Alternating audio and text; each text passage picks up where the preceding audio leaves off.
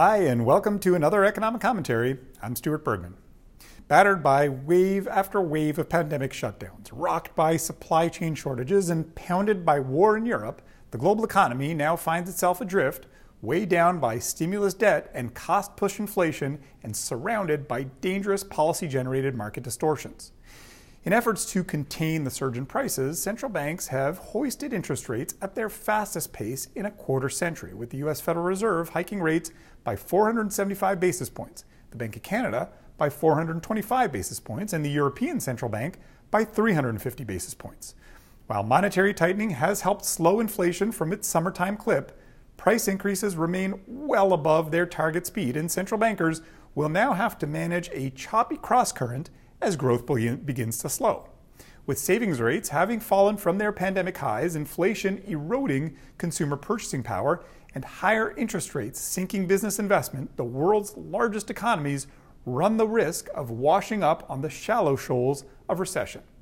Further increasing this risk are central bank commitments to firmly anchor inflation expectations, which continue to be buoyed by elevated costs for services and housing and ongoing tightness in the labor market. We maintain that developed market central bankers will opt to build a pier a kilometer too long rather than one a meter too short in their fight against rampant price increases. Given the need to balance inflation, growth, and surfacing financial market hazards, we expect the Bank of Canada to remain moored to its current policy rate in 2023 before letting rates sink only into early 2024.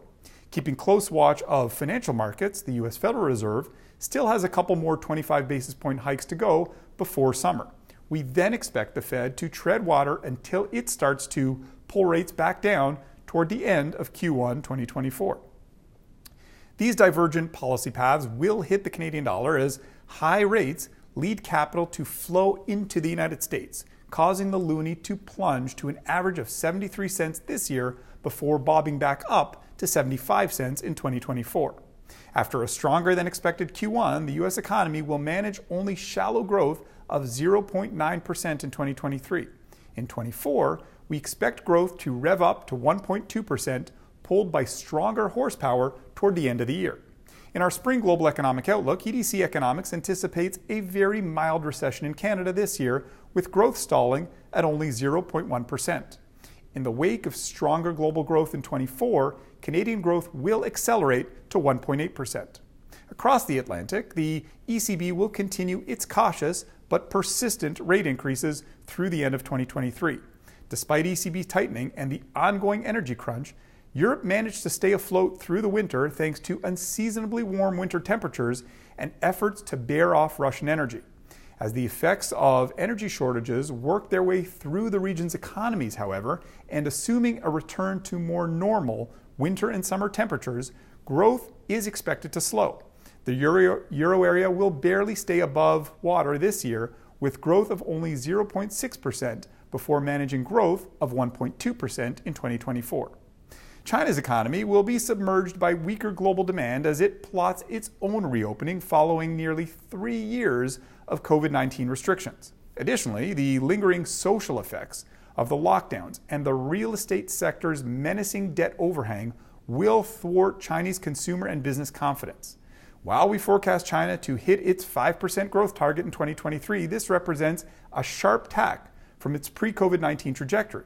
What's more, growth in 2024 will reach only 4.7%. The combined drag of these forces on the global economy will result in global growth of just 2.4% in 2023, one of the weakest annual growth rates in recent times, with the notable exception of 2020 and 2008.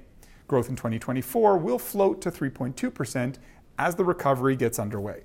The bottom line? The world's central banks have helped navigate the global economy through stormy seas and are now plotting a course toward calmer waters in 2024. But this year, we'll see most major economies stuck in the doldrums, with notable dangers circling the waters, thanks to the unwinding of a decade's worth of unconventional economic policies. This week, a very special thank you to Ross Persikovsky, Director of our Economic and Political Intelligence Center. As always at EDC, We value your feedback. If you have ideas for topics that you'd like us to explore, please email us and we'll do our very best to cover them in future editions of the commentary. Until next time, thanks for tuning in.